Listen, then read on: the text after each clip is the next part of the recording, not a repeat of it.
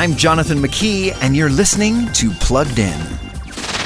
Disney Plus is about to get a lot more explicit. So much so that Disney President Bob Iger recently told a group of Wall Street analysts that parents need to prepare for a coming infusion of content that's, well, a long way from Mickey Mouse. In early November, Disney completed its buyout of Hulu from Comcast, and the company is wasting no time fully fusing Disney Plus and Hulu into one seamless app.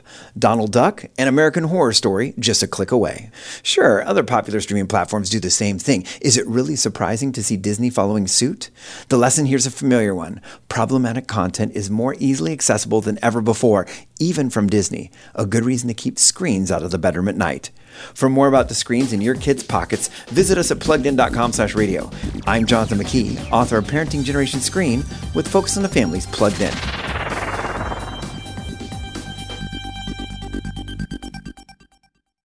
It's time to level up. Give your kids a safe, faith-focused, and biblically based community, and so much more. Join the Adventures in Odyssey Club. Club members get on-demand access to the exciting Adventures in Odyssey series, including more than 900 episodes. With faith-building activities, parental controls, and a safe online community, the Adventures in Odyssey Club could be your best adventure yet.